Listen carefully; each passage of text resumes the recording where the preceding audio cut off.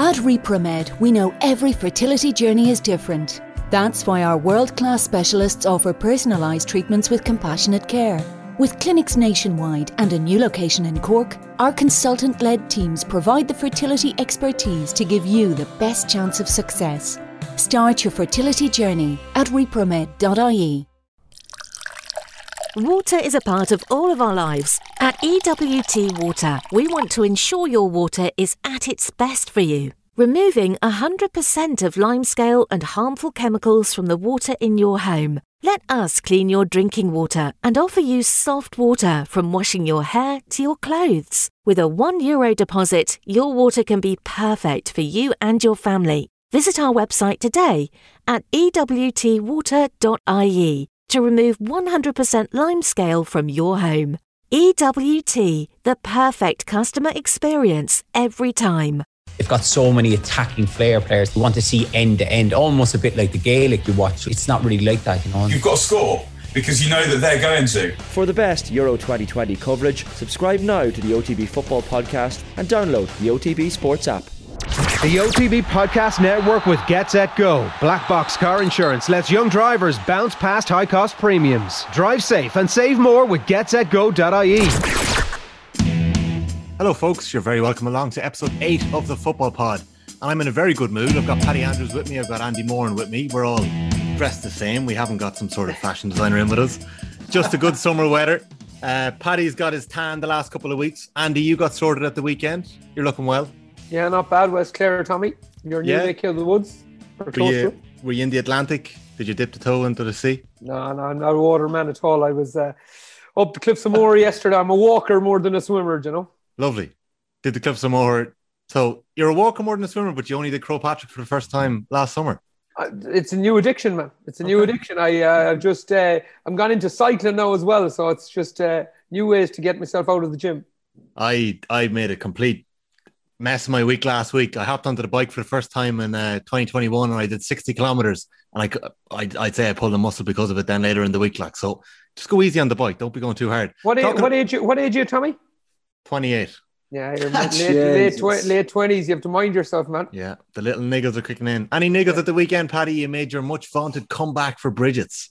Oh, there was a huge crowd at St. Anne's Park. they were got to sell tickets outside, breaking restrictions. It's gas, Andy. Do you know what? I've actually done a bit of training in the last 3 or 4 months, kind of since retiring. Every single bit of training I could do other than GAA. It was cycling out the Hout with the lads, cycling out the Clontarf, kind of going swimming in the sea that you mentioned it there, back playing a bit of soccer and kind of loving just a different side of things, training. And I went back and I thought it'd be reasonably fit. I thought it'd be all right. I'd only played a half. I hadn't been down training with the club. So we're playing Clontarf in St. Anne's Park, and sure enough, we come on at half time and end up marking Jack McCaffrey. Like, Jesus Christ. What a first game back, and a little bit rusty. We were a couple of points down, and the first ball I got a bit of space and didn't realise it was him coming over to tackle. So I tried a dummy solo, nearly took about another 2 or 3 discs out of my lower back. Jack McCaffrey takes the ball off me, and as he's taking it off me, he's actually laughing in my face, and he takes off then. So that was my welcome back to GAA after 7 months since I last played. Like, so very stiff, only 30 minutes, and it was in bits. Just a totally different type of training you've been doing. So I couldn't walk for about 2 days. Did you win? We drew. Okay. I brushed off the cobwebs. I got 4 points in the end now. Look at burying the lead. Yeah, there's still a little bit in there. So basically what he's saying to us, Tommy, there in a weird way, he was marking Jack Mack. Yeah. Jack Mack has never played for Dublin again. That's what Paddy's just That's the headline. Neither of us are going back. No chance. That's the headline we're rolling with. Okay, well, listen, I mentioned I was in a good mood. The reason I was in a good mood was that I wasn't really looking forward to this podcast.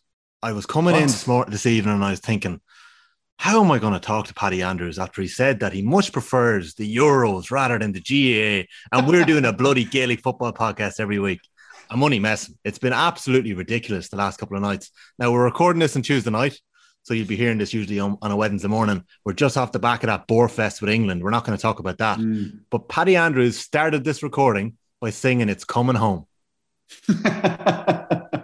Would you back them? Would you back them? Opened up. I think they're doing it. Yeah, maybe. the way it's panned out, it's nearly the same as the World Cup. So they're the easiest draw in the World Cup, and they still couldn't win it. So I think it's interesting just seeing their they're so boring to watch. When you watch the 2 games last night, obviously the Spain game and then the French game was unbelievable. But England they're so dour. But that's probably what they need to do to win a tournament. They've never really played like that. Southgate deserves serious credit, I think, because there's so much talent there, and a weaker manager, I think, could try and play all the lads and kind of pander to the crowd and to the English media and stuff like that. But he just has his game plan, and it's horrendously boring to watch. I don't know if I'll tune into them at the weekend more so than the other games. But yeah, they're going to be in the mix, I think. Andy, I'm not going to ask you because you were on your holidays the weekend, so I can't imagine you were watching any soccer. Never mind the GA. But surely you got to see a bit of Mayo. Oh, I did. I've seen the whole, everything bar the last 15 minutes in the Mayo game. We did a little Centenary Cup, which is the divisional game here that evening, so we had to leave it. But yeah, it was great from the Mayo point of view. They did everything you'd expect them to do. The result went the way we expected it to be, but like Paddy's tweet, I think, kind of summed it up. I think for everyone, if I'm being honest, it was like you can't fault Mayo at all. But like the 3 main games at the weekend were poor, not poor fare, because Donegal, Kerry, and Mayo went to the performance levels we expect from them. It's just that there's nothing playing against them. Yeah, 16 points, 19 points. Was it 18 points? Like it. I watched all 3 of them and tried to learn little bits and pieces, but like it's hard really like to know what you're actually reading into these games. And that's one of the reasons why I wasn't really looking forward to this week. I was like, what are we going to talk about? And then Frankie Dolan comes along and pours petrol on the whole championship. He lit a flame. He got that. Is he a guest? We need to get him on as a guest on the breakfast show OTBAM this morning.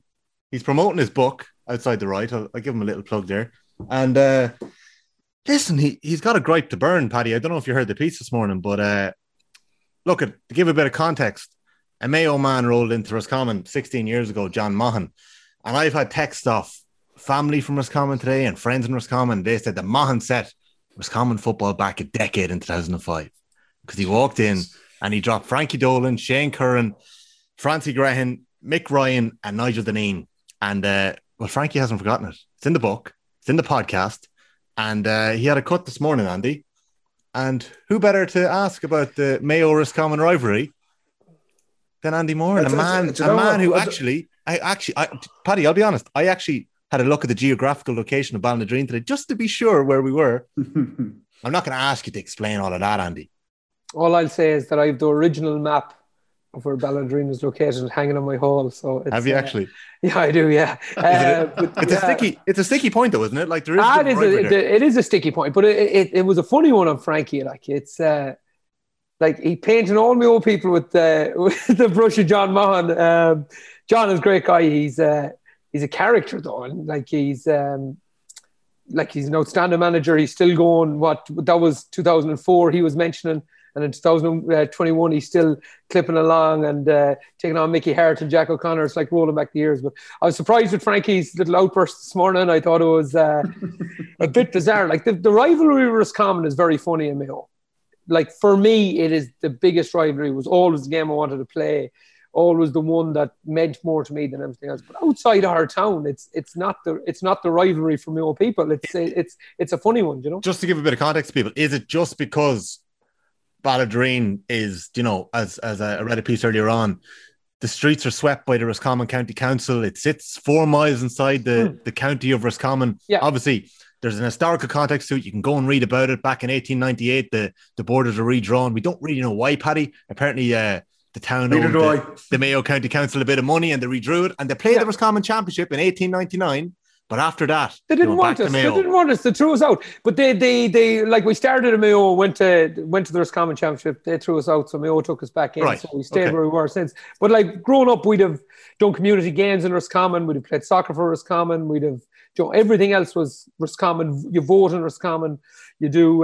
It's great actually when they ask you to run for election. You say you can't run anywhere, you know, because you wouldn't get a vote either side of the border. So it's great. But you do everything like. But in Ballinadreen, it is the big rivalry, but outside you span into Mayo, the big rivalry in there is Galway. And what surprised me most about Frankie was he lives in Athlone. Like, he lives like Kiltoom, which is right beside Athlone. He's nowhere near me. And I'm just thinking, this is a bit bizarre, you know. And then he mentions Conor Morton, Trevor Mortimer. I can imagine the abuse and the crack them three boys had between each other. But I could see Mahan strutting into the dressing room, right? But to base all your Mayo context on that is a bit bizarre, particularly when you have Liam McHale, Kevin McStay, who literally come from a stone's throw away from where John Mahan. So they're from Ballina. John Mahan is from Crossmolina, and basically they're neighbouring clubs. Like, so it's and there were two Mayo men that brought Bridget's to the All Ireland club title. So it was a bizarre one. And then on top of that,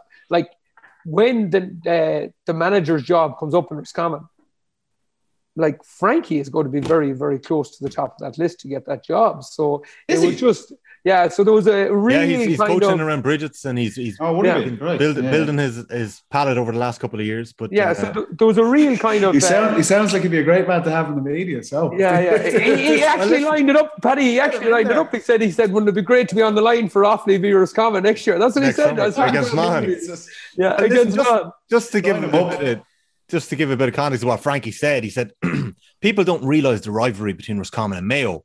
We hate each other. Mayo have that arrogance, and I don't mind saying it because I'm great friends with a couple of ex-Mayo footballers. You mentioned the two Mortimers, and they know how I feel about them. Great footballers, but Mayo have an arrogance, and they think they're entitled to win this and that. And he went on to rubbish the curse and say that, the fans are always blaming the curse, and that's why they couldn't beat Dublin, and so on and so forth. Paddy, can I ask you a question? Yeah. When you were going for 1 in a row and 2 in a row and 3 in a row and 4 in a row and 5 in a row and 6 in a row and 7 in a row, and the narrative was all about Mayo, did that ever annoy you?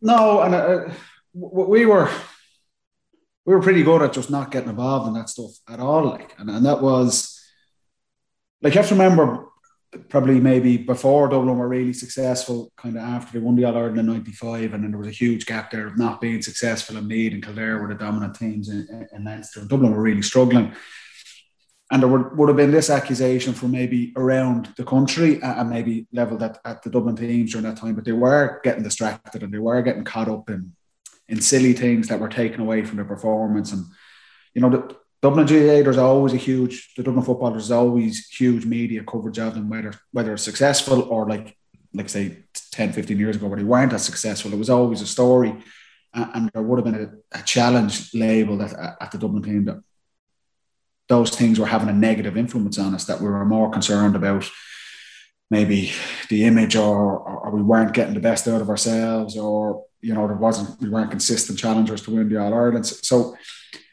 Pat Gilroy kind of set in motion an idea of just getting rid of all the distractions, all the stuff outside of living in the capital and all the distractions that come with that and the media coverage, and just saying, look, we're not good enough to warrant that type of coverage. We haven't performed. Our record isn't good enough over the past 10 years to justify that. The only way you'll get what you deserve is by focusing on the pitch. And Pat kind of set that culture change in motion. And then Jim Gavin kind of came on and took it to another level. And I suppose one of the few times where maybe we were distracted as a team and we got complacent and we started letting outside noise affect us was after we won the All Ireland in 13 and we lost that game to Donegal because we were unbackable favourites. And there's no doubt, looking back, and I'm sure players have touched on this from that game, that we were probably a bit complacent because we were believing the hype and we were believing the stuff in the media. So we got very, very good. We learned a harsh lesson of just blocking all of that stuff out.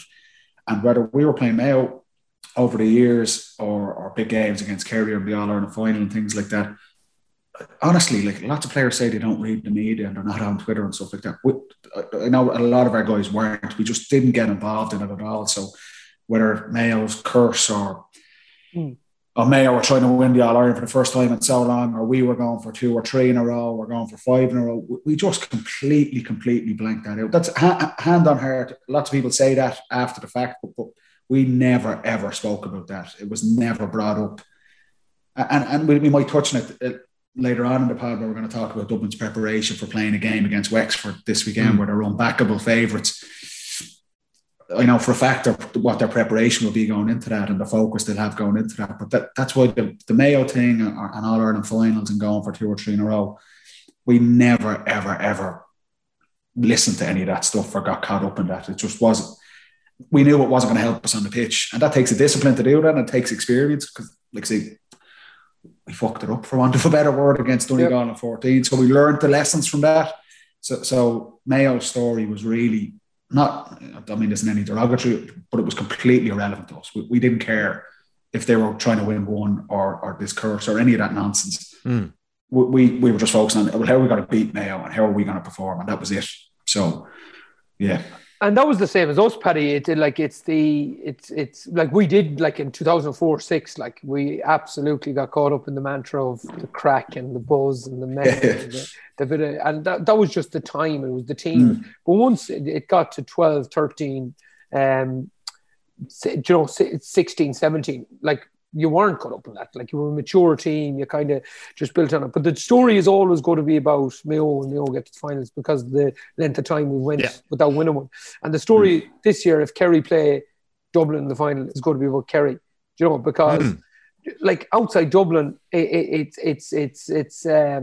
is different. Like, do you know what I'm saying? It kind of like Dublin have 6 All-Irelands in a row. Like for once, it's justified that everyone wants to see a different winner here now, bar Dublin, because makes it interesting. We need to see a different. Everyone is shouting for Verstappen in the Formula One because someone wants to see someone else winning. But the thing I would take exception with the Frankie bit would be the arrogance. Like arrogance to me isn't a team turning up in really good shape, maximizing their potential, and trying to take down the best team. That's not arrogance to me, but that's preparation. That's coming back in January, like Paddy said in previous pods, in good shape so that you can go and train. Arrogance to me is turning up in bad shape and expecting to be good enough to play. That's arrogant. And like this nonsense talk about arrogance and expecting to win when you're not fit is one thing. When you've done the work, you've put in the preparation, you've worked over 7 or 8 years. And if you come up short, you come up short. That's not being arrogant. If the Mayo supporters blame a ref or anything like that, that's such is life. Such is life. But I'll tell you something, I'd be very proud of the Mayo team even this year. The shape that came in out of lockdown, the physical condition they're in to prepare in Division 2 and to be ready for a championship hit this year. I think they're in great shape. And I wouldn't call that arrogance. I'd call that being prepared. Does it kill you that you didn't go through your career and remain unbeaten against Roscommon? Yeah, I got blocked down for the last score, to be honest, in 19, and I went the whole way through. That would be. It's something that hasn't really crossed my mind. I thought it would affect me really badly at the time, if I'm being honest. But it was just one of those things. Like it was. I think there was a bit of poetic justice in it, if I'm being perfectly honest. I love the rivalry, lads. I absolutely love the rivalry, and I will say one thing: our town here, we have a great little town. But like it's separated, like there's people living beside me, my next door neighbours, mum and son were Roscommon, father and son were Mayo. Like it was, houses were split. That's amazing. So it's crazy the way it was. But like this town, it was Roscommon hate each other football wise. Roscommon get knocked out. They've always supported the local lads that play for the club and stuff like that. You go up to training there in the under 7s, 9, and I'd be slagging young kids. Where are you going with the Roscommon jersey on? But like there's Roscommon, there's Mayo, there's a bit of Sligo in the town. We're stuck on a border of 3 counties, and it's just it makes like the one thing I would say, it's always made football and the Connacht Championship interesting as a spectacle for us in the town, But I think there's always that there's got to be that respect as well, like and big time. I think that's the great thing about GAA. You kind of you're talking about hating other counties and kind of getting personal with supporters of other teams and stuff like that. I don't think that's not really a GAA thing. You kind of level that at soccer back in the day and things like that as well. And from our own experience, Andy, and just from our point of view, we never would have seen the Mayo team as arrogant at all. I think the players have that even more of respect for opposition players because the time and effort and the sacrifice that goes into it. We didn't like playing Mayo. We played the fights on the pitch and things like that, but that's just because you're competing and you know how hard the game is going to be and we're trying to win the All-Ireland. So No, I think the rivalry is a huge thing in GA. And I remember from our own point of view, during my career, you know, I remember we would have a bit of a rivalry with Tyrone, obviously with Mayo going over playing in Castlebar in the league. And then later on, we played some pretty tasty games down in Tralee in the National League. And they got a bit feisty at times between the crowd and supporters and things like that. But it's a pity you never had a local rivalry, Paddy. I'll put it that way. No, I missed that. You know, my brother would have had that for years with me and stuff. Were you not playing in the teacup game in 2009? I was sent off. Yeah. Were you? Yeah. What happened? I was cornerback. Was Brogan sent off too? There was a 30-man row, and they managed to pick out me and Bernard Brogan, two of the windiest fellas you never met.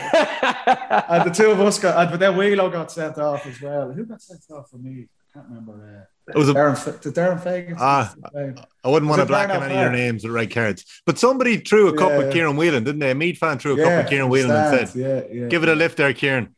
But it was gas because that was my first year playing, and both teams had whatever way it panned out, both teams knew there was going to be a bit of a row. And the coaches were like, if there's a row here, everyone in. Yeah. And Mead had obviously got the exact same message. And it was like 2 minutes in, the most innocuous thing. I think we got a free down towards the corner. The dressing rooms at Parnell Park. And it was just all in. Everyone. I ran about 90 yards. I think I shouldered some fella. He didn't even feel it. But somehow, Paddy Russell was the ref and set me off. It was my second ever start for Dublin senior team. Oh wait. And it's the only time I've ever been sent off, yeah. Paddy Russell was the ref. Shane McInerney and Niall McCaig were sent off, along with Dublin's Paddy Andrews and Bernard Brogan. Dublin goalkeeper Stephen Cluxton was hiding in the ref. Cluxton was the only man. Chris and DCU in the program. Jesus Cluxton, the only man to stay out of the 29-man brawl. How did you get picked out of that? You must. And there were some serious hard men in those two teams. That was always cool. Like there was a few of the old Mead guys and the Dublin guys, and they managed to pick out me and Brogan. Remember that crack though? Remember that crack? The managers all in. If there's a back in the day, the two teams were just waiting for the first. Oh, brilliant! I love that you knew it was coming. That was. Oh, 08, yeah, and you got promoted. You were playing Division 2, were you? Or was it 1B? It was 1B back then. I think. Right. Long time ago. Look, I was a little tongue-in-cheek when I started it off, you know, but I am genuinely serious that I got more messages today from Galway common people. One Galway fella, fail him, you know who you are, hook that Frankie Dolan interview to my veins. He's a Galway man. Eamon Donoghue, a good friend of mine, works in the Irish Times. Love this from Frankie Dolan. It took Roscommon a decade to recover from Monaghan dropping those lads. Oh, look it. And then there's Mayo fans hopping in, and Catherine saying, looking for publicity. Emma's saying, Catherine, get out of it. Take that book off all the bookshelves in Mayo immediately. And sure, look it. Like Monaghan is a god in Mayo, lads. Monaghan is a god in Mayo. He walks into the leisure centre, right? He walks into the leisure centre where we work, and we have to roll the red carpet out for him. Like he's the king of the town, you know. So what he's doing with Offaly now, he's going more up in their estimations, you know. We'll move on to the football, lads. You're listening to episode 8 of the Football Pod. If you haven't subscribed yet, do hit subscribe wherever you're listening. You can get us in the OTB GA stream, and you can also get us on our own stream, the Football Pod with Paddy and Andy, and you'll get all the stuff from the lads there. All 7 episodes so far. There's plenty of little bits and pieces that you can go back and pick out from. It's all time-stamped. If you see a section that you like, something on forward play, beating the sweeper, loads of bits and pieces that we've done over the 7 episodes, you can just click on the timestamp and you'll be able to jump forward to it there. We're going to talk a bit about the football at the weekend, lads, before we preview this weekend coming. Just to run through the results very, very quickly. In Ulster, on Sunday, we had Donegal 225 to Downs 112. Down may have opened up a couple of holes in the Donegal defence in the second half. We'll come back to how good Donegal look going forward. Michael Murphy picked up a bit of a nick. We'll see how that pans out. He told our Aisling O'Reilly after the match that he's going to be okay, but he's going to say that, isn't he? In Leinster, like one of the games, like Mahon's Offaly were nearly caught. They bet loud after extra time. Bernard Allen's looping goal kind of saved them before Sam Mulroy kicked an equaliser, and then Offaly took over in extra time and kind of blew loud away. Wexford bet Wicklow, and as the manager Shane Roach said, an old custodian of yours from DCU back in the day, Paddy, Wexford are going to give Dublin their due respect this weekend.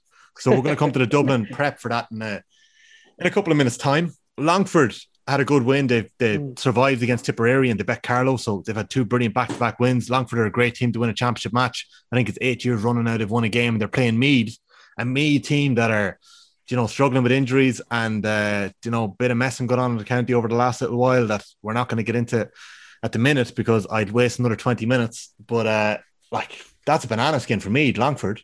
Kildare obviously playing awfully. And then on Saturday, Mayo dispatched the Sligo 323 to 12 points. Some very impressive performances there. Kerry 322, Clare 111. Clare actually did really well for about an hour in that match. They kind of kept Kerry apart for probably 50 minutes, kept them to a low enough score, but Kerry just ripped them apart at times as well. And then Limerick had a massive win against Waterford, 418 to 12 points. Can we start with Kerry, Paddy? Did anything impress you from the Kerry performance at the weekend in particular? No, they carried on what they've done throughout the National League. Aidan O'Shea this week was probably the standout forward, and that's the beauty of it, that they have a number of marquee forwards. It doesn't have to be all Clifford all the time. Clifford's always going to chip in with a couple of scores, but Aidan O'Shea was particularly impressive. You'd say the team from the weekend, not just the Kerry-Clare game, there was nothing really learned from that.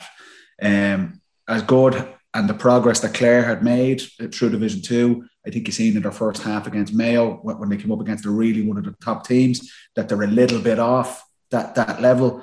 And Kerry were coming in, and Peter Keane alluded to it after the game. Kerry lost this game last year in the championship. They were complacent against Cork. They didn't perform.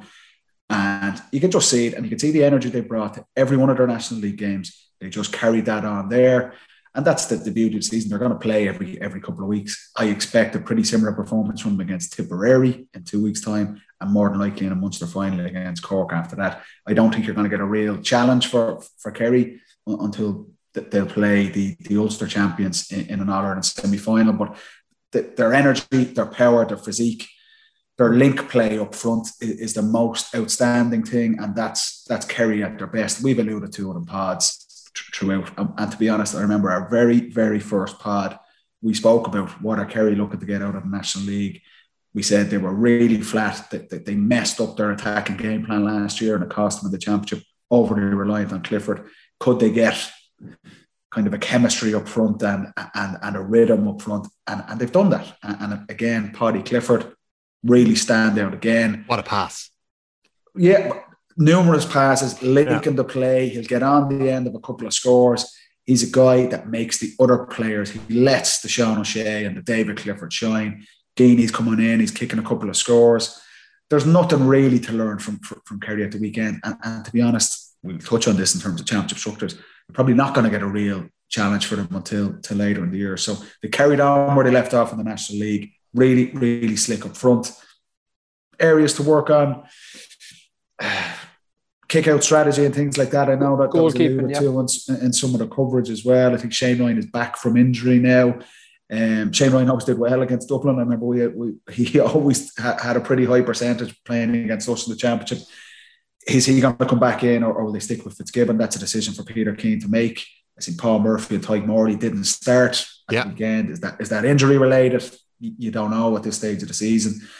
Peter Keane's not going to tell you either way. But there's probably a couple of selections there. Certainly the goalkeeper thing is an interesting one. But again, it's not going to really put them under any pressure when they play Tipperary in a couple of weeks' time. And like I say, I can't see them being put under pressure until more than likely to play possibly a Donegal and an All-Ireland semi-final.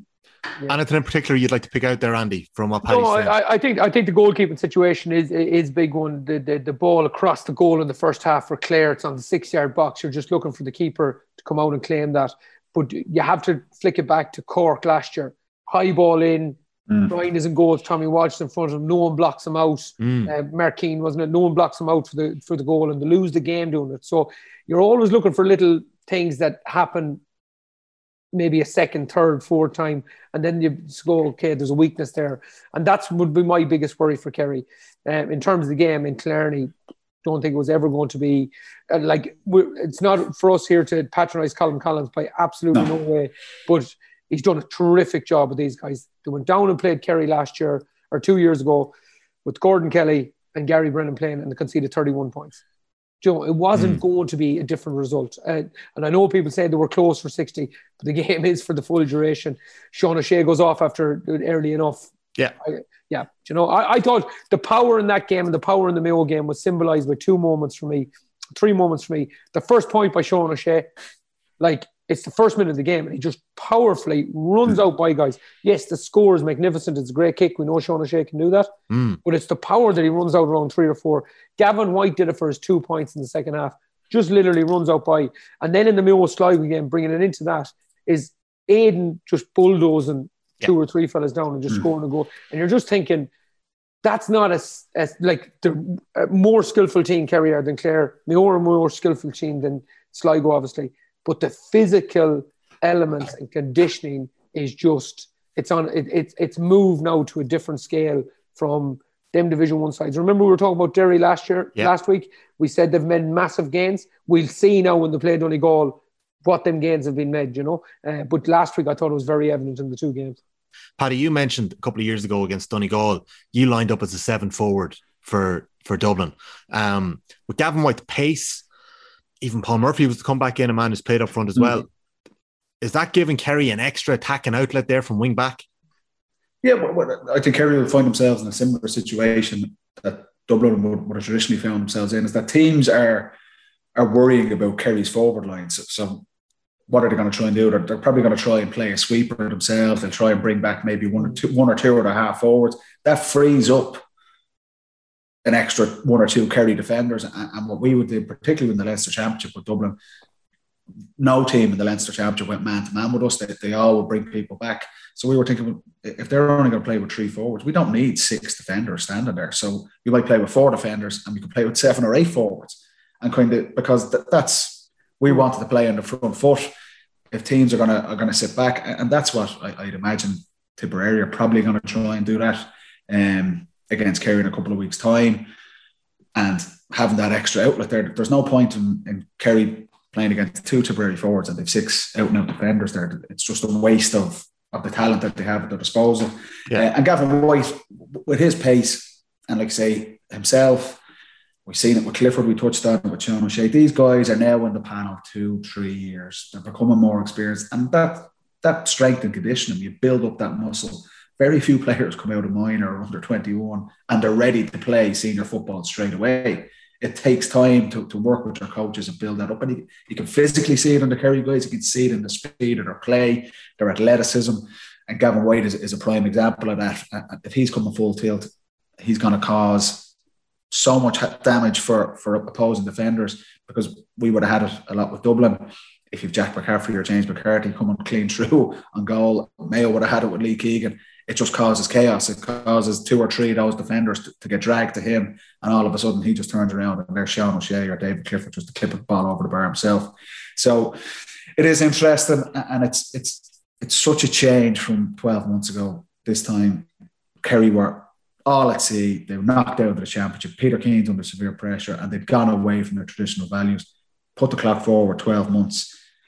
Everyone's talking about as the form team. They are the team they're going to try and take down Dublin. The speed of their play, their attacking play, and they're just constantly on the front foot, their athleticism. It's all praise at the minute. But like it's hard to get a true reflection because, like I say, just the way the championship is, they're not going to get as big a test. And like Andy said, Kerry's forwards are not going to be a problem for them winning the All-Ireland. If they're going to win the All-Ireland, it's going to be how they deal, how their full backline deals with, how their goalkeeper deals with, how they can put up pressure on their own kickouts. Can they win the ball when the pressure's on Croke Park? Their forwards are not going to be the issue here.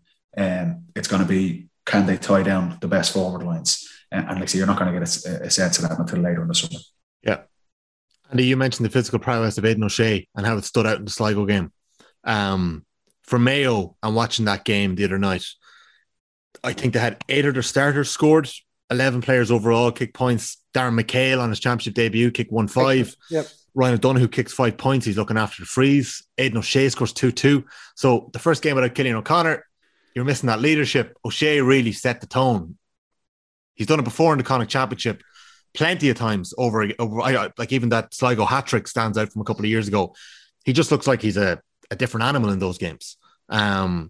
Yeah, what stood out to you about the Mayo performance? Yeah, I don't think Mayo are going to miss Killian. I didn't think they were going to miss them last Saturday.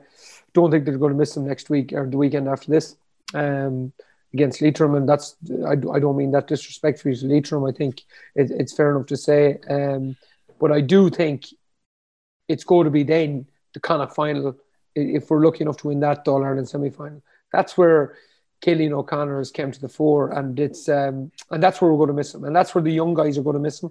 That's where Joe, Ryan, Tommy, all these guys who kind of rely when the pressure's on, who we're going to give the ball to. When the pressure came on a tiny bit against Clare in the first half, we kicked in 3 long high balls in the first half, not to Killian, and then all of a sudden someone needed to settle it down. Killian comes out, wins it, lays it off, and then they go on that run where they destroy Clare for 10 minutes. So he's the guy that does that for us. He is the go-to guy. He was at the peak of his career, so we're going to miss him. Last Saturday was excellent. It was all that you could wish for from a Mayo team, because they did everything that you needed to get over the line and to put on a performance and to get confidence into the team and get players scoring. Darren McHale, as you said, the best club player in Mayo last year, scores 1-5 in his debut, was excellent. But there is the other side of it. Murphy comes in from Sligo, plays really well for Sligo at full forward. Joe in the first half could have scored 1-3, 1-4. So there is that sort of balance. And what James will be looking at this week is how do we balance that with the brilliance of us going forward, the slick play that we provided, and where do we go from there? So there's a few questions, but as expected, down Markovic the last day, won't win easy, and let's just move on to the next game. I'm going to throw a cliche at you. What is Aidan O'Shea's best position? Yeah, I think, and Paddy might be best chance of this, but for me, give me yours. For me, you don't have to play him in the same position every single game. I think in Gaelic football we get locked into this is his position, this is where he needs to play. But why not against Leitrim play him out the middle of the field? Why not against Galway or Roscommon play him at full forward? Why not against if we play Dublin in the semi-final, play him at full forward so that he's not going to get caught aerobically around the field? Why not in a game against Kerry like Donny, play him at full back or play him at centre half back? Why are we so fixated on a position? I always find this fascinating. Dublin don't do with James McCarthy. I know it's different because he never goes any further than midfield, but he could play anywhere from 5, 6, 3, 9, 8. You know, he could end up playing anywhere. And I think Aidan has that much size and presence, and he's such a good tackler that he could literally play for us when we have problems in conceding goals. I think he could actually play as a 6. He would need protection in there, like a Noel McGeeney 6. Remember McGeeney played 6 in 0-5, and Tony McEntee played as a second centre half back. So you could do multiple things with Aidan. If you're playing Dublin tomorrow morning and you want to play Aidan and you don't want to play him in as a 6 because you have to go man on man, you play him at full forward because you don't want him to be caught around that area for 70 minutes. But for me, against the likes of Galway, Roscommon, them teams, I'd be playing them in the middle of the field. Paddy, put it to you. Yeah. Well, I think it's a challenging situation now, because I think for Mayo, from the outside looking in, Aidan O'Shea is going to have to play inside because he has to take on the scoring burden that's going to be left from Killian's void. Like you're taking out, like what's Killian O'Connor's greatest strengths is the scoring for Mayo and also his leadership in there. And you're talking with Donoghue and Tommy Conroy either side of him. It's a younger full forward line. They're looking for that leadership. If Killian O'Connor is not going to be back for Mayo, someone needs to step into that void, and there's not that depth, I suppose, there, but that experience and quality. So you're seeing Aidan O'Shea going into full forward at the weekend. He essentially has to step in and take on that scoring burden for Mayo.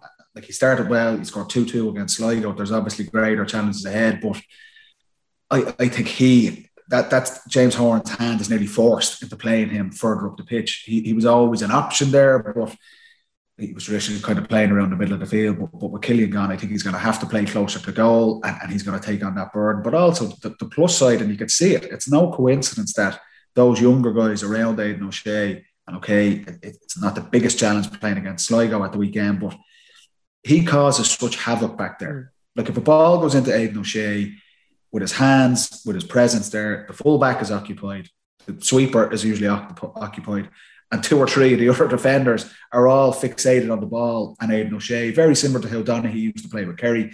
What that does is it just frees up space for those younger guys around. It frees up space for their corner forwards. When I used to play inside my club team, we Kevin Bonner, who we touched on last week, he was brilliant in the air, and the ball will come in and it just causes panic there, and it creates space and pockets for those forwards around them.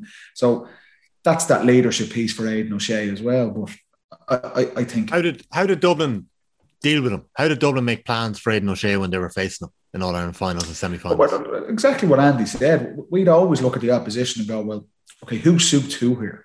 Like traditionally we'd say Rory O'Carroll was playing full back at the time, say in 15 or 16. And it was funny, I would have thought Rory was the man for Aidan O'Shea, but we ended up putting Philly on him. And Rory marking Cillian O'Connor, because Rory was kind of probably a bit better in one-to-one situations than Philly would have been.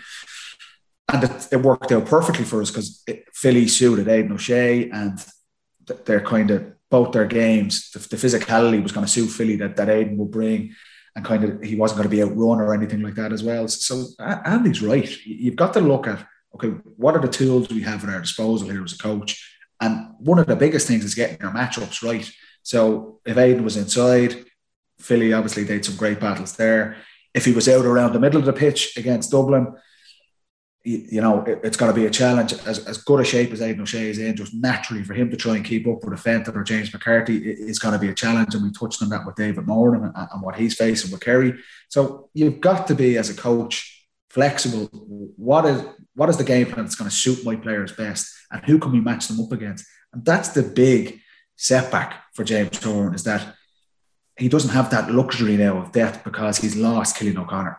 Where, like, the ideal scenario is Cillian O'Connor shooting the lights out inside. He's looking after the young guys in the corners, bringing them into the game. You can play Aidan O'Shea with a Matthew Ruan, who's got brilliant legs around the pitch, and you can play midfield. You're kind of robbing Peter to play Paul now. But that's the unfortunate thing with injuries and where Mayo find themselves. But with Dublin, whether it was Aidan O'Shea or whether it was Cillian O'Connor, the biggest thing was what one of our defenders will suit marking this guy best. And it wasn't a personal slight on Rory saying we're not going to put you on Aidan O'Shea. It was just, this is for the benefit of the team. You'll suit him better. And invariably we got the matchups right. And that's a big thing for defensive coaches and for managers to make sure that happens. Well, if we take 15 for an example, like, am I right in saying Finney McMahon marked Colin Cooper in that All-Ireland final in 2015? Yeah. And like in the semi-finals, did he get 1-2 on O'Shea? Like, he had a remarkable couple of games there. Yeah. Remarkable impact. But he marked Cooper in the final. Gooch was obviously coming back from a really bad injury, and was kind of struggling, and that was probably Philly's peak. I think he was nominated for Player of the Year, or he might have won it, I can't remember.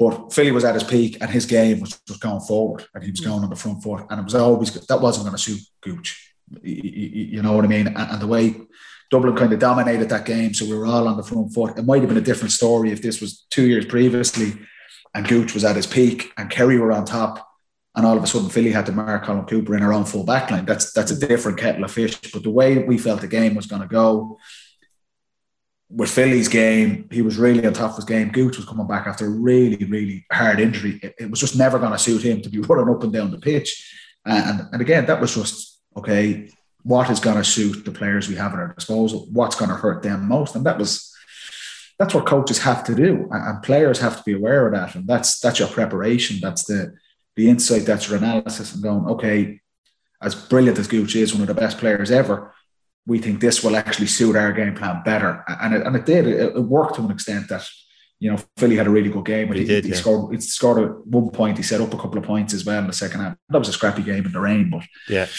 that's what you have to do as a coach. If you can find those matchups and get an advantage there, that's a huge way to swing in the game in your favour. Jack Mack was Footballer of the Year. Jack McCaffrey's Footballer of the Year in 2015. Andy, so the position, I understand the frustration there around the question of what's his best position. It's probably a similar question around someone like Michael Murphy. Can I ask you this? When is Aidan O'Shea most effective for Mayo? What's he doing, or what's his role? Like, what is it drawing opposition players onto him? Is it winning ball in the middle and waiting for a tackle to come? Because he wouldn't strike me as he's not a 6 or 7 point man a game. Oh no, never. That's not Aidan's game. And like, a score from Aidan is nearly worth 3 for the team. So every time Aidan scores, it really does lifts everyone around him. But like, Aidan's best role for me is when he has a defined role within the team. So like 17 17-18 had an unbelievable final against Dublin, actually. Like that central section there, it's one of the best battles I've ever seen. Parsons, Shamie O'Shea, Aidan with Fenton, McCarthy, and who's the third one in there, Paddy? I can't do the third one from Dublin, but it was a brilliant battle, and all 6 of the guys that were in around there all had really, really strong performances. You remember Parsons chasing down Fenton, but Aidan was really strong. So when he has a defined role within the team, I think he's at his strongest in the fullback position against Donaghy, doing a job, setting for the team. In 16, when he was playing beside myself and Killian in the full forward line, like he was the battering ram. It's like what Paddy is saying there about the 2 young fellas either side of him. He took the attention so me and Killian could go and play. So he took all the attention, and he knew that, and he loved it. So he knew he was the first runner for the ball. He knew he had to set the play, set the tone of the play, and once he knows that, and once he's that defined role around the team, I think it all kind of moves well. So that's why I'd like what Paddy is saying. For me, I thought he was brilliant for us in 19 in the National League final when himself and Matty were in the middle of the field. As Paddy said, Matty's got huge engine, huge legs, driving forward. Aidan is more of a defensive-minded midfielder. So he used to just hold it, let Matty off, and kind of dictate the play from there. So that's me. When is he at his best? When he's a defined role, he's either the first ball winner, he's either taking someone out of the game, or he's that holding midfielder where he can kind of dictate everything around him. I think it's his quality as a player that he can play those different positions. You know, he has the ability to do that. He's done that over the course of his career. I just think, due to circumstance of what's happened to Mayo in the last couple of weeks, I think more than likely, if they're going to get to where they need to get to, he has to take on the scoring burden, because I just don't think there's anyone else there that can play that role. And what it does, maybe it frees up Conor Loftus to come in and play midfield with Matty Rowan. You might, I don't know, there might be other guys that might go in there, but I think more than likely, due to Killian O'Connor's injury, you're probably going to see Aidan O'Shea in around the square for the majority of this championship. And you'll probably have me convinced, Paddy, the only issue I have with him in there now, like last year when I was at the games, was he was just standing there and we were struggling to get the ball to him. Even against Tipperary, we struggled to get the ball to him. Against Dublin, Paddy, you know, we couldn't get the ball into him. So you're basically this 6'5" mountain of a man standing in the full forward who's there or thereabouts to be still your best footballer. And you have him standing at the edge of the square, and I'm just like, surely we can use him a tiny bit better than that. But Paddy's and not to but you're right, like we probably do need him. Now at this moment, we probably do need him. For Declan Bonner, he'll be delighted with the scoring returns that he got out of Paddy McBurty at the weekend, and a couple of the other Donegal footballers. Ryan McHugh was in good shape. He took a chance on Michael Murphy, and he hobbled off after a few minutes. I don't think we learned anything defensively about Donegal. They still probably showed up the same deficiencies that we would have seen in the league games. Did anything impress you about Donegal, Andy? I did. Or stand out? Like, I was driving down the car on Sunday, and I heard Murphy was gone off after 28 minutes. I actually got ticked. Like, I don't know why. Like I actually was like, why play him? But then I looked at the game back, and he was moving brilliantly. Like, it was actually, I'd say it's very frustrating for him and for Declan Bonner. Like, I was looking at, when I was listening to it, I was like, why play him? But then when I seen it, like, he was moving that well in training before the game, you know? So it is just one of those things. The only problem with the way he plays and the niggles, that them hamstring injuries, and they just niggle at you, and you'd have to play at 60-70%. Now, listen, Murphy is an outstanding player, 60-70%. He's still a big influence on the team. But for me, that was the frustration there. With Donegal as a whole, did we learn much? No. There was some people spouting during the week that maybe they're better off without McBurty. Joe, a man that scores 1-6, 1-7. I think it was Aidan O'Rourke who said it. A man that scores 1-6, 1-7, and Joe, he's carried them through the league with Murphy out, himself and Michael Langan. I thought it was a really strange comment, but they've got a way of playing, which is a huge benefit to them. Paddy has went through this over all the pods, that they're now in a 3-year or maybe a 4-year cycle under Bonner and Stephen Rochford. They've got a way of playing. Yeah. They score huge amounts of scores, but you've hit the nail on the head. The defensive frailties are there. When down went at them, they did struggle. They struggled to hit down the real pinnacle players on the down team at times. And yes, listen, there is pressure on them. But again, bar the Murphy injury, they're coming out of that down game and they're delighted. The result. I thought they were slick up front. Exactly what we touched on last week. They were very set way of playing. They get the runners coming through from deep. Ryan McHugh was very impressive, but he always is. You expect that from him. McBrearty will stand out in the wing and he'll just come around on the loop. And you can see it down. Paddy Tally had them set up as this defensive team. We'll block the centre channel. Donegal and their mothers knew exactly what was going to happen. McBrearty stands out in the wing. Michael Langan stands out in the wing, Thompson stands out in the wing, and they just come around on the loop and kick the ball over the bar like that. And like that's their experience. They're used to playing against it, and they have guys that can score from long range. Langan again was really impressive. Sending off or down. Was it ever really a contest? The sending off completely nullified it. I don't know how he was complaining about getting sent off. He took the head off him, and he was complaining. I think it's his third sending off. McGovern's third sending off in the last. Look, it was irrelevant anyway. And what we expected. So they're slick up front. You expect that. I agree. The Murphy thing is just frustrating. There's no way. Like Declan Bonner's not stupid. Michael Murphy's not stupid. Around a long time. There's no way they would have risked him if he didn't come through. I'd say he played a training match the week before and it was fine. It's a frustrating one. It puts them under pressure.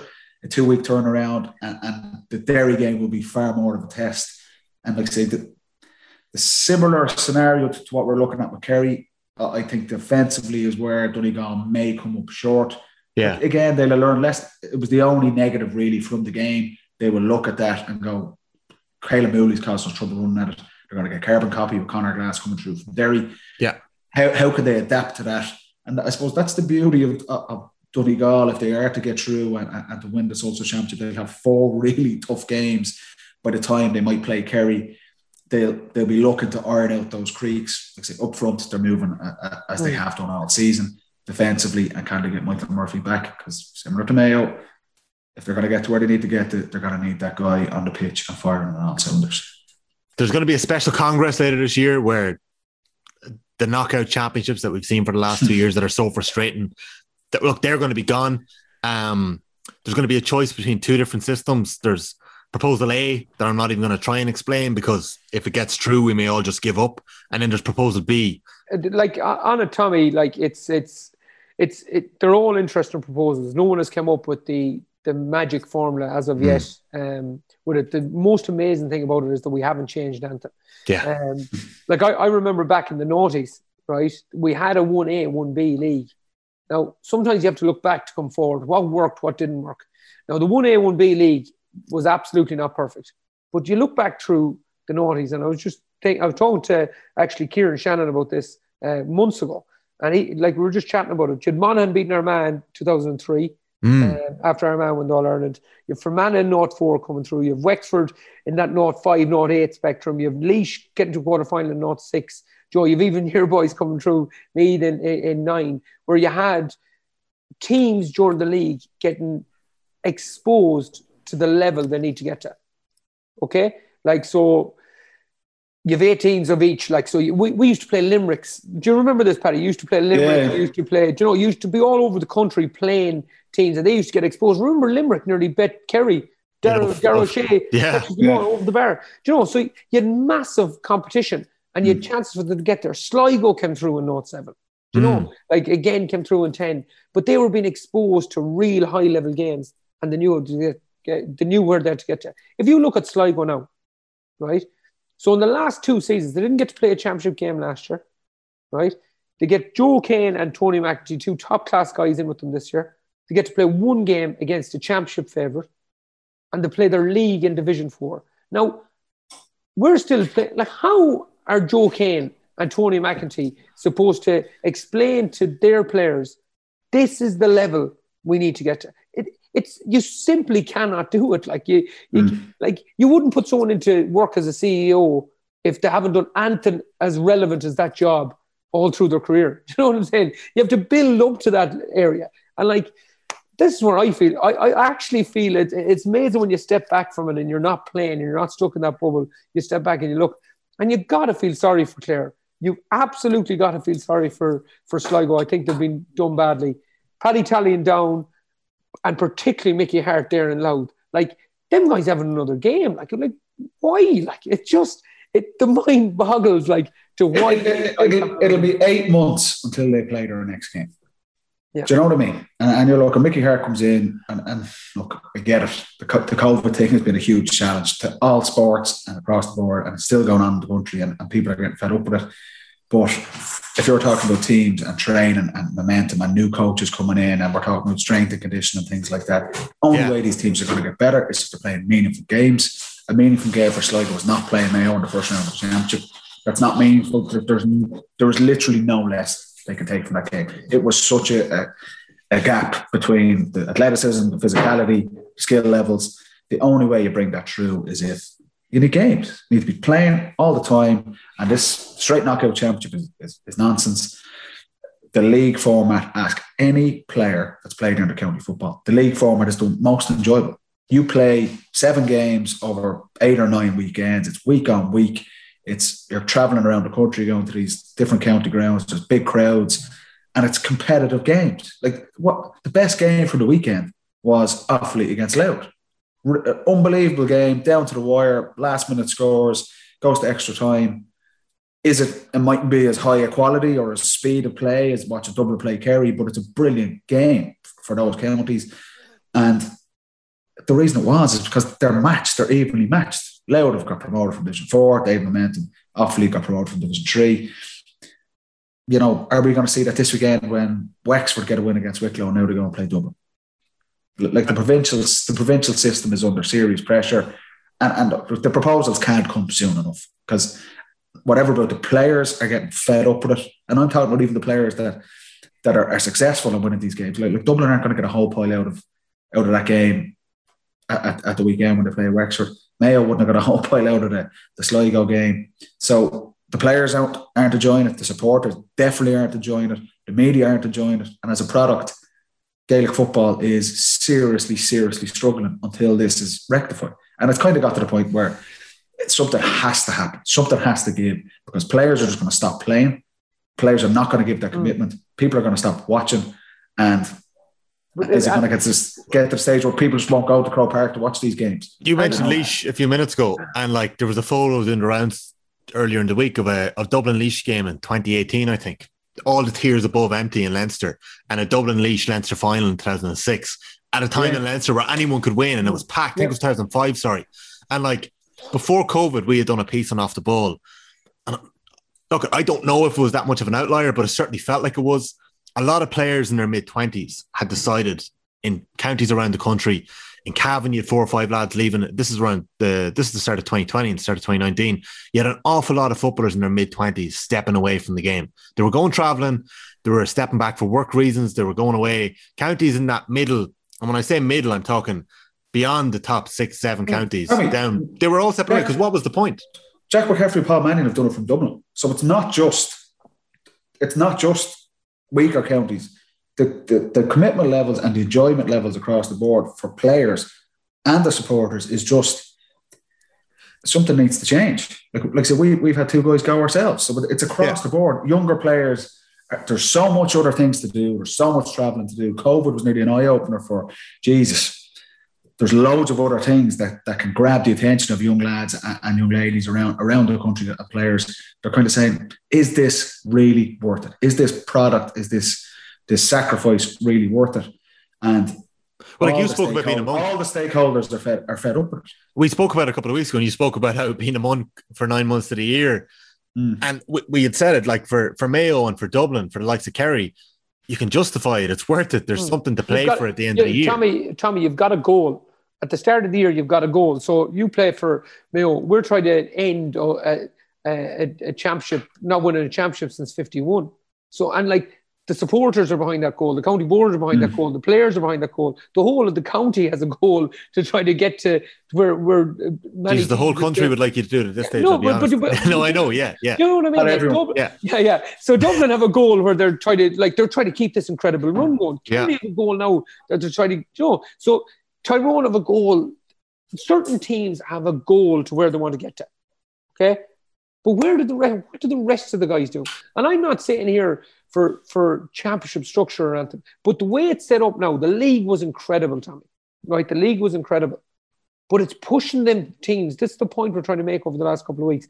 It's pushing them teams further away. How many times have myself, yourself, and Paddy said over the last couple of weeks, Division 1 is the place to be, because that's pushing teams away from the rest of them. It's not moving them closer. Like last week, I remember years ago, you'd say, geez, there could be a shock here in this game.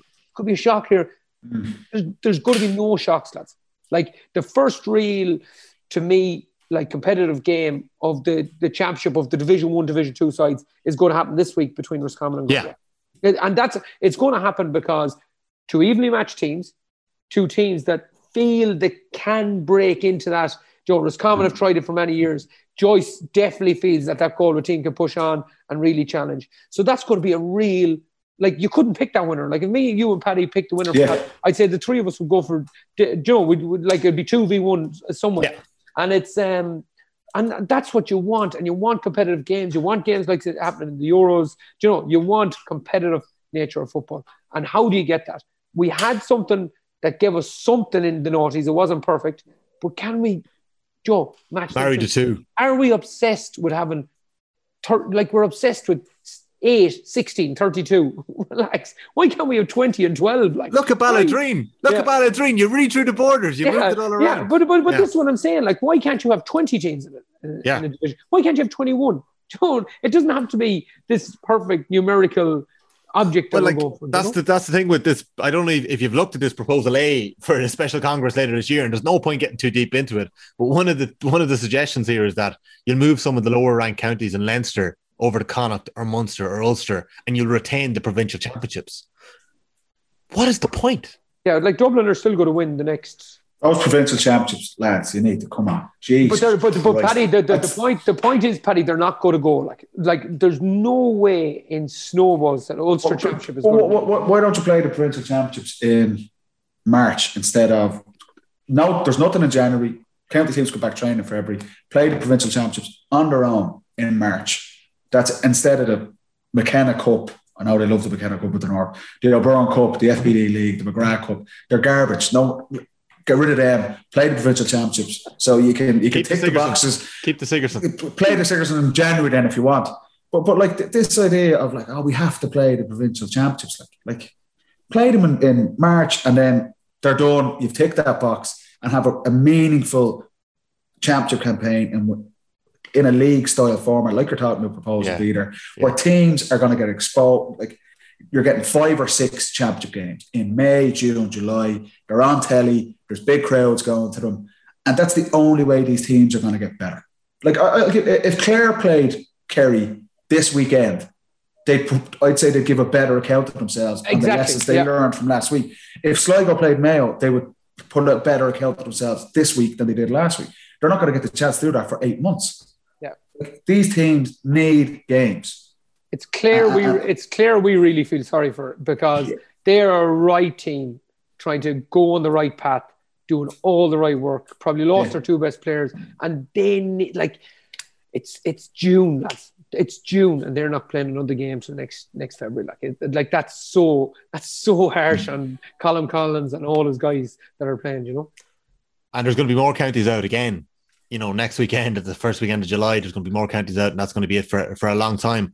We're going to go from that conversation, and I'm going to segue really naturally into, I think they've been defined as the longest odds ever to win a match, and it's Wexford up against Dublin in championship history. I think it's actually the longest odds in championship history for a what match. Is it? I don't know what the odds are, but I read it during the week and I forgot to take a screenshot. So it's Wexford against Dublin. The Wexford lads had a massive win against Wicklow. They've had a tough time down there over the last while. Shane Roach has taken over. It's a long time since they won a Leinster match, never mind. A big game, but I think it's 2014 the last time. Like, Paddy, can you put me into the mind frame, just to switch tact here a little bit, can you put me into the mind frame of a Dublin footballer the week of a Leinster quarter-final over the last 7-8 years? How are you preparing to take on Wexford when the odds are that stacked against you? I know you're saying you don't read into it and you don't look at the odds or anything like that. How would you prepare for this match? I'm telling you the truth that we don't listen to any of that stuff outside. Look, Dublin players will know that they're going to be big favourites for this, but they will prepare for that game the exact same as they would have prepared for their 4 National League games, and it will be as if they're playing Mayo or Kerry. What do you the game would have been, game was on Sunday, so Dublin probably in the gym on Monday or tonight. That'll be the first time they've been together since the game. They'll have clips that will be shown to them. So they'll see the highlights of Wexford's game against Wicklow, and probably somewhere with all the games on GAA Go, they'll probably have a couple of clips of Wexford National League games as well. Coaches, Nick Galvin and his coaching team will be kind of giving high-level details to the Dublin defenders and the Dublin offensive group. For the defenders group, it'll be, here's 10 clips, here's their scores, this is what they're doing really well, and here's 1 or 2 or 3 of their key players. The same, the Dublin forwards will get, these are Wexford's man markers. Conor O'Callaghan, this is who you're likely going to be up against. This is their goalkeeper, this is their kick-out strategy. That'll all be done tonight. And they'll train, and they'll spend probably an hour, maybe an hour and 20 minutes after that training session, sitting around talking and watching clips of Wexford. And they'll be getting to know Wexford. Okay, these are the key players.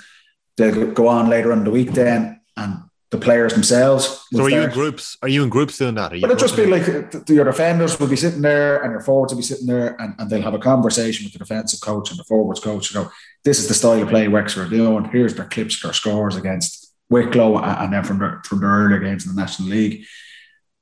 Later on in the week then, the Dublin players will probably present back to their teammates and go, look, this is, if it's Scully's got to be talking about the Wexford defenders, or Johnny Cooper or Mick Fitzsimons is talking about the Wexford forwards. Dublin will go into this game on Sunday against Wexford. They'll know every single Wexford player. They'll know what foot they kick with. They'll know what hand they hand pass with. They'll know their kick-out strategy. They'll pinpoint areas that they'll be able to hurt Wexford kick-out. That is the preparation Dublin do for every single game. And this is where you can get caught up listening to the media and any outside distractions, because I guarantee you Dublin lads are going to work this week, and us ourselves, they'll have conversations go, sure, you're going to beat Wexford by 30 points.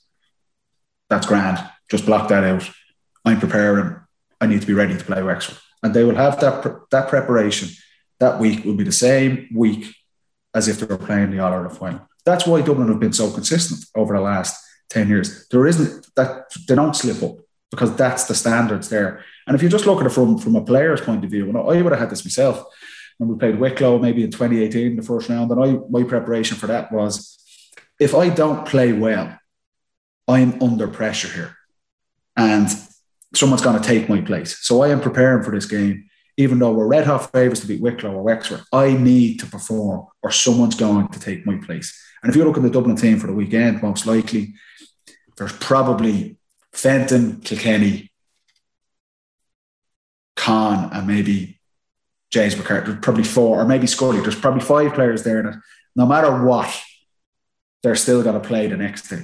But that leaves 10 guys in that team that are literally, they are under pressure to perform. Whether it's Wexford or whether it's Kerry, they need to play well, they need to prepare. Cormac Costello's under serious pressure, because if he knows if he doesn't play well, even though he's the top scorer in the National League, well, Dean Rock's going to come and take his spot.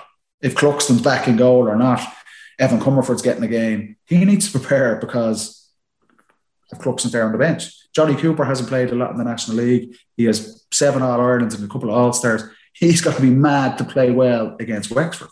That's the environment there. And that's why every single game, National League, Championship, Leinster quarter-final, All-Ireland final, you prepare, respect the opposition, and you need to go out and perform. And that's not bullshit. That's the mentality there. Respect your opposition. And if you don't prepare, someone else is going to prepare instead, and they'll take your place. I was going to ask you, how does complacency not set in? But you've answered it there. Was there any game? Take it ahead of you, Tommy. Was there any game in Leinster over that period? You mentioned the Wicklow game. I think that was 425 to 111. There was a Carlow game, I remember, where Carlow actually put up a bit of a fight. Was there any of those matches where you came into the dressing room afterwards and went, we didn't prepare well enough for this Leinster quarter-final, semi-final? No, not really. Honestly, there wasn't. Maybe some guys wouldn't have been happy with how they performed, and they would have had those conversations with the coaches, but it would have been very rare that would have been down to a lack of preparation or a complacency or a lack of respect. Like I said, we learned the most valuable lessons in 2014. And if you ask any player, and we touched on an earlier pod, about Kerry looking angry this year. If you're a serious player and a serious team, there is nothing worse. There is no worse feeling than when you've lost a game that you know you shouldn't have lost. When you lose a big championship match and you're thinking, hell on God, if we played that match tomorrow, we'd win by 10 points. And that's when you lose because you're complacent and your preparation isn't right. There is no worse feeling if you're serious about your football and being a serious athlete. So you just don't put yourself in that position. And once you experience it once, and that's what you've seen, Kerry experienced it last year with Cork, no matter what comes out, they were complacent in that game. Their game plan was set up to prepare for another team. Their whole game plan was picked as if they were playing Dublin. Like, that's coming from the coaches. So don't talk about they weren't complacent. They were. Your eyes don't lie to you what happened on the pitch there. And that's why you can see the focus. And they're going to be hurt by that because they're serious football people. They're serious football players. They're smarting over that. And once you learn that lesson once, you'd be an awful fool to let it happen to you again. So with Dublin, like I'm telling you, and people kind of take it, they believe it or not, but the preparation for the game against Wexford will be taken as seriously as any other game. Andy, anything jump out to you from that? Like, is that the same in Mayo, preparing for Connacht Championship naturally? No, it hasn't been, and it's there's great lessons in that. I think Dublin have a huge advantage because there's such level of depth of player talent that they have. That I think we've mentioned before, no matter what Conor McManus does for Monaghan, he's going to play it, So there is a bit of, but you can see it. And I presume this all started, Paddy, after 2014, where you really went into the analysis side of it. Am I right in saying that? Yeah, we would have done it a bit, but because we won the All-Ireland in 2013 and we were like I say, we were allowing kind of outside influence to start to creep in. And it's only little things. It's not lads like taking the piss and going, it's just little things start creeping in and standards start to drop. And all of a sudden you do start believing your own hype. And then you get your feedback out on the pitch and you look like a fool. You've lost a big game that you know you shouldn't have lost. And there's no worse feeling than that. So once you have that lesson, you just don't let it happen again. Why would you? Why would you let that happen again if you're repeating the same mistakes? So 14 was a big lesson for us. But you're right, Andy. It's if you have players breathing down their neck, the coach's job is nearly done for them because if you don't do it, I'll tell you, there's probably 10 other guys who are sitting there number 16 to 24 on the panel or 25 that they will do it. But they'll do everything. I've often found this with teams I've been involved in over the years is the consistency of preparation might be there. So what Dublin are doing there they're building memories, like they're building muscle memory in the way they prepare. So there's nothing different. So if you're preparing for Wicklow like this, and then you have Kerry in a semi-final or Tyrone or Mayo, and then you have them in the final, if you've done the same routine the whole way through, just becomes incredibly easy. And the All-Ireland final then doesn't become such a big occasion, such a big deal because you've done it right through. Yes, there's obviously going to be a bit more serious, like it's not seriousness, but you're going to focus in a tiny bit more. But if that preparation is consistent, it's the same as work, Tommy. Sure, like when you're doing pods, the best podcasts are the ones you're more prepared for. And Dublin just do that over a consistent period of time. And the proof is in the pudding. Like, look what they've done over the last, many Leinsters is it in a row? It's insane. And it's insane. Didn't prep for that one. No, it didn't prep for that one. Yeah. Like it's 6 All-Ireland. That's not important. What happened 10 years ago wasn't important, Can I ask a question about 14 and the change, I suppose, that came after that? Was it the players who demanded more from the coaches or the coaches who demanded more from the players?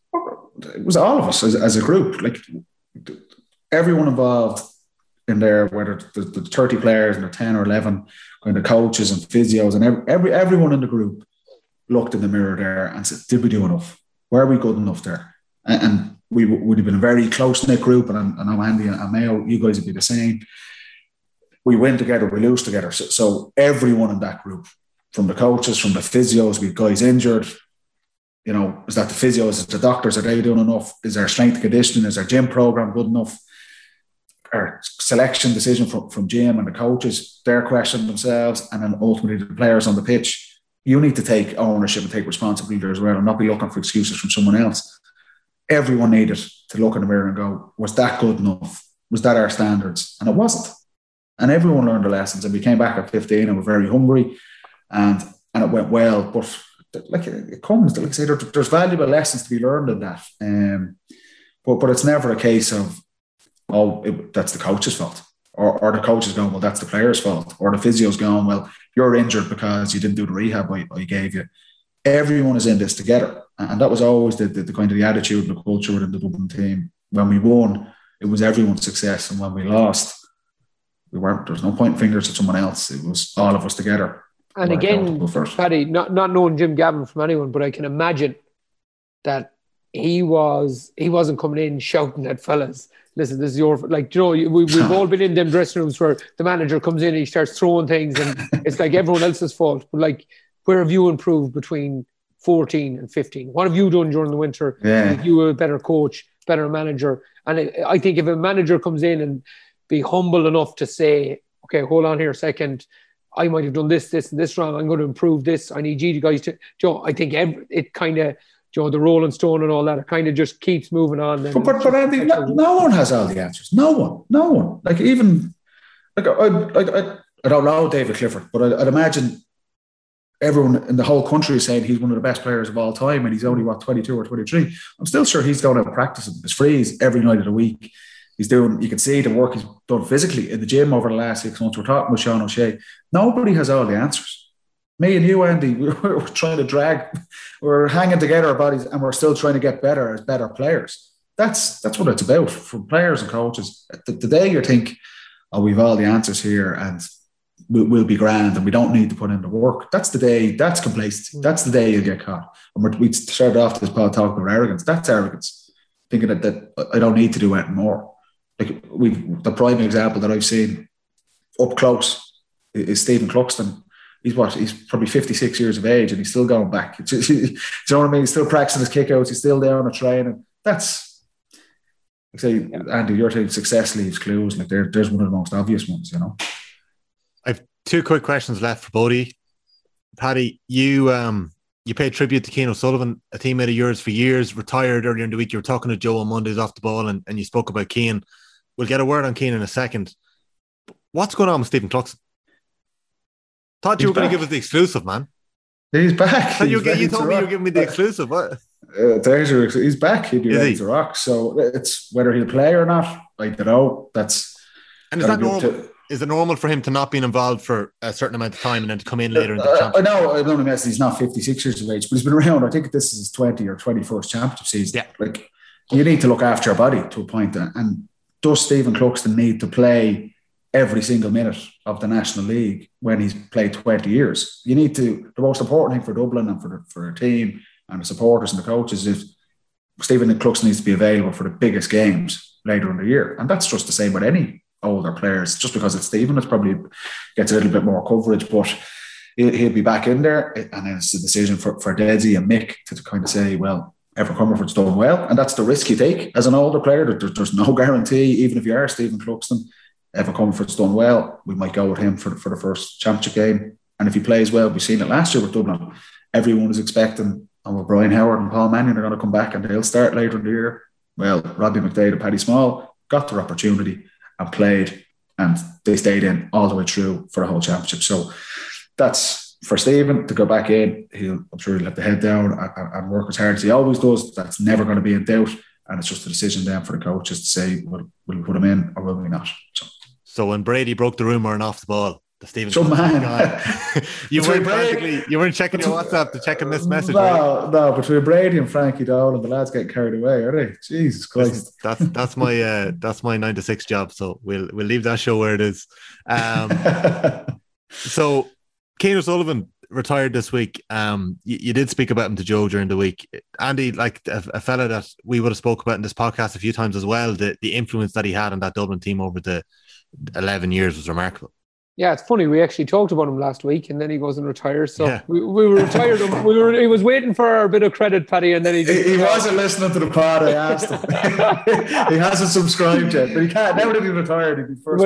But he I think the most demoralising day of my life wasn't the 6 All-Irelands he took off everyone. It was the 8 All-Irelands. We were doing this gig one time. You know these gigs you do, and you're up getting photos for the launch of some product.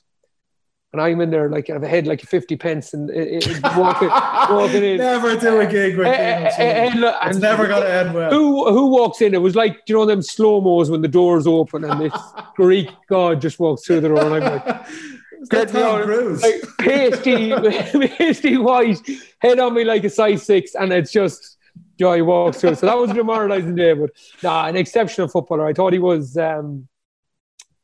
Do you know that every team has a bit of have the glue players, like the guys that hold them together, and he was definitely that glue. I used to love the actual, well, not love it, but I used to have massive respect on the relationship, and I don't know what they're like off the pitch, but himself and McCarthy used to have on the pitch, where McCarthy used to sit into 6 and Kane, like it was nearly like a telepathic thing in the games, and it was. I think. What do you mean? Like they just.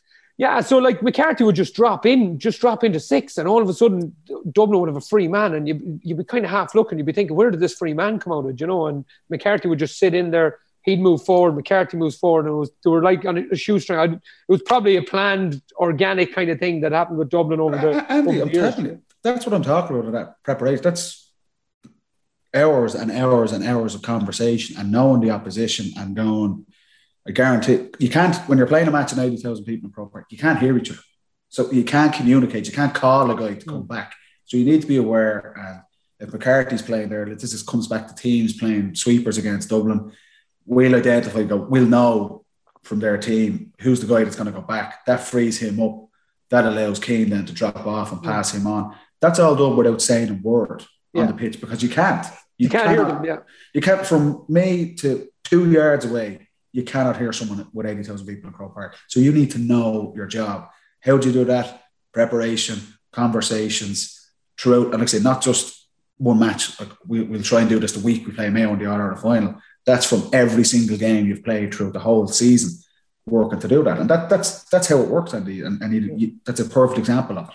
And like you'd win the ball in front of Cooper, Philly, or Nick Fitz. You'd win the ball, and you'd always think, right, I'm 1-on-1 here. And you'd just get the head up and you'd see this fella just living it. And you're like, right, and you have to give it back out. Brad Pitt coming across. So it was just, I thought he was such an important player. Like, what is he, 8 All-Irelands? Like, an outstanding career. From the little I know him, he just seems like a gentleman. I know nothing about him. So anytime I've met the man, he just seems like a really good guy. And, best of luck to him, and he didn't retire about 10 years ago. But you know what I'd say, and I said it to Joe the other night, and just I seen on Twitter on Sunday when it was announced, and they listed off his achievements, and the 8 All-Irelands, and obviously big success with Kilmacud Crokes as well. Dublin 35 senior medals, I think. Like won the All-Ireland club, won All-Irelands with Dublin, All-Stars and things like that. I know he's had trouble with injuries over the last couple of years, with his hamstrings and stuff like that. He was still doing, and you know what it's like being injured, Andy, and I knew being injured, and anyone who knows, whether they're a club player or at the highest level, the work you have to do to try and get on the pitch, particularly when you get older. So you're training on your own, you're training with the physios, you're doing the ice baths, you're missing out on all the good stuff, training with the lads and having the crack. They're going on a night out, you can't because you're training with the physios and trying to recover. He was still doing all of that, despite all the success he had. And he was doing that because he just was so passionate about playing and getting one more go at playing in Croke Park with his mates and representing Dublin again, despite having 35 senior. Like, Jesus Christ. That is at the epitome of what Cian O'Sullivan was as a player, as a teammate, and just his mentality as a person. We're very fortunate. Grew up playing with Cian, and very just proud to have played with him, a teammate and a friend. And he will be missed. And it's a sad day for any player when you can't really go on your own terms, that you don't get your final swan song. But also, I think over the next couple of weeks, and you've seen some of the plaudits he's getting, and I'm sure with Danielle and his family and his friends, it's a cause for celebration as well, because it's been a phenomenal performance from him over the past 15 years. And right up there with like you're talking about, Cluxton and McCarthy and these guys, as just integral to the success Dublin have had. There you go. Cian O'Sullivan, he has the medals, He has the brains. He has the beauty. He has it all, Paddy Andrews. He has it all. Some lads have all the look. Yeah, he could even pull off a tash like. Oh, stop. It was like something out of Narcos. He actually, the worst thing, a couple of young lads started trying to copy him then. Bugler, yeah, who else? Bugler, Jesus Christ. Yeah. There's lads getting notions now. Come on. Okay. Andy Moran, one last question for you. There's common Galway this weekend. Who would you rather win? Oh, jeez, that's loaded. Yeah, that's a loaded question. No, I wouldn't even answer that question. The game itself, I think it's going to be a good battle. I think there's two players who are key to it, I think. Right? Maluli for Roscommon, if he's fit, is absolutely essential to Roscommon, especially after Shawnee McDermott retired. McInerney, the loss. So that physical strength, they need him to play and he drives them forward. And I've mentioned him before, Sean Kelly for Galway. Them two guys have to play and have to play well for either one of those teams to have a chance the next day. And if Kelly's in the full back line as well, is he? Oh, yeah, but he's such a good transition player. Such a good transition He's key for the way they play. Yeah, he's absolutely key. And like McManus obviously scored the last point. We criticised Galway for, but he was excellent against Monaghan, and he's been excellent. Like even when he came on against Kerry, down in Kerry, he gives them a bit. You know, he's I wouldn't call him a nasty player, but he's not afraid of it now. And he's good in the transition. He played wing forward. He knows how to get the ball forward. And for Walsh, Conroy, and these guys to Matthew Tierney, these guys in Finnerty to really maximise it, they need him to drive forward. And on the Roscommon side with the Smiths and the Murtas, for them to get the ball, they need Maluli driving. And it's so evident in their play when them two guys don't play, Maluli for Roscommon and Kelly for Galway, that they do lack a massive intensity going forward, and they lack seriously defensively then with them not playing, you know. Can you see any shocks happening this weekend? We've got Monaghan Fermanagh in Ulster. We have Armagh Antrim in the Ulster quarter final. Then in the Connacht semi final, as we mentioned, Roscommon Galway. And then in Leinster, we have Laois Westmeath, Meath Longford, Wexford Dublin, Kildare Offaly. Like, I suppose there'd be shocks in Ulster if Antrim or Fermanagh won. I think the games in Leinster have a chance. They're precarious, like. Yeah, I think Offaly could do something. Do you know what the big thing?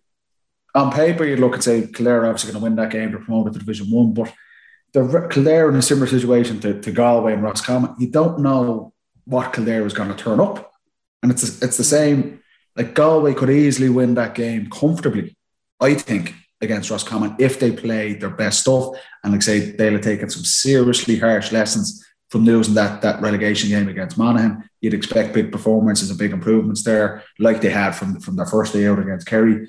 But you just don't know what Galway is going to turn up. And the same with Roscommon. Roscommon, we've touched on it in pods, loads of talented players. And then they just have this horror performance against Armagh and get relegated. Kildare lose to Clare at home, kind of outplayed by Clare. Then they go and really dominate Meath, who were favourites for that game. So you just don't know. That's the consistency of those teams. So I think there has to be one or two shocks in the whole championship. I think for the championship's sake, we need some shocks.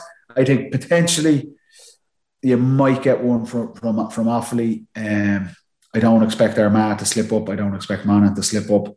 I think Galway will have enough. I think they'd have taken some serious lessons, and they were very hurt from that Monaghan game. So I expect them to get over Roscommon as well.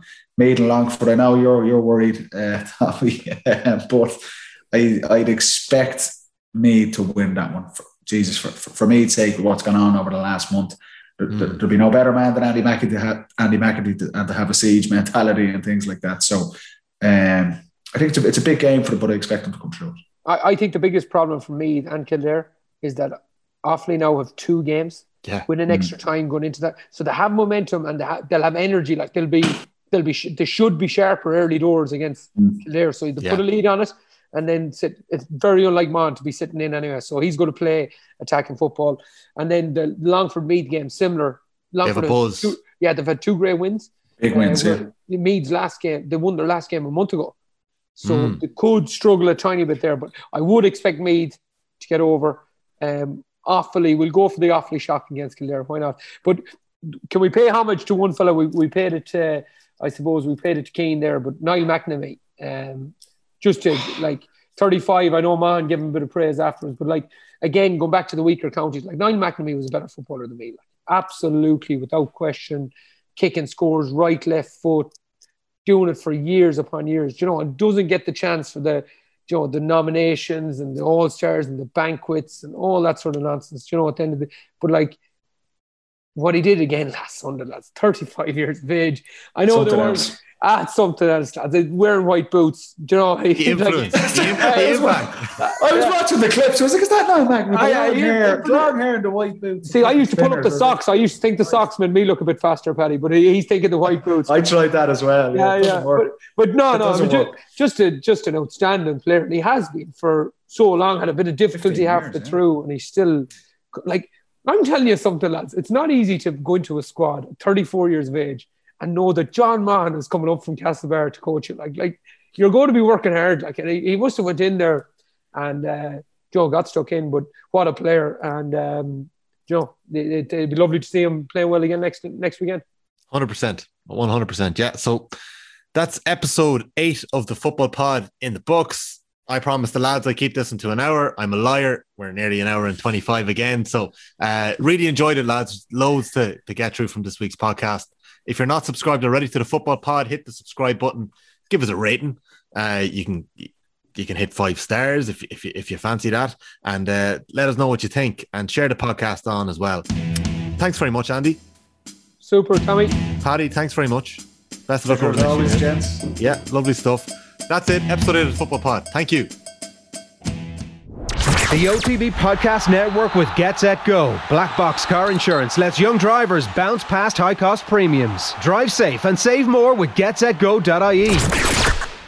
A beautiful bouquet of flowers. It can say more than words ever could. To celebrate, congratulate, or just let someone know you're thinking of them. At flowers.ie, we know every bouquet is special. So every order we receive is hand-picked, arranged with care, and delivered with love across Ireland. We even send a video before it's delivered, so you know it's just right. Say it with flowers at www.flowers.ie. Rated 5 stars on Trustpilot.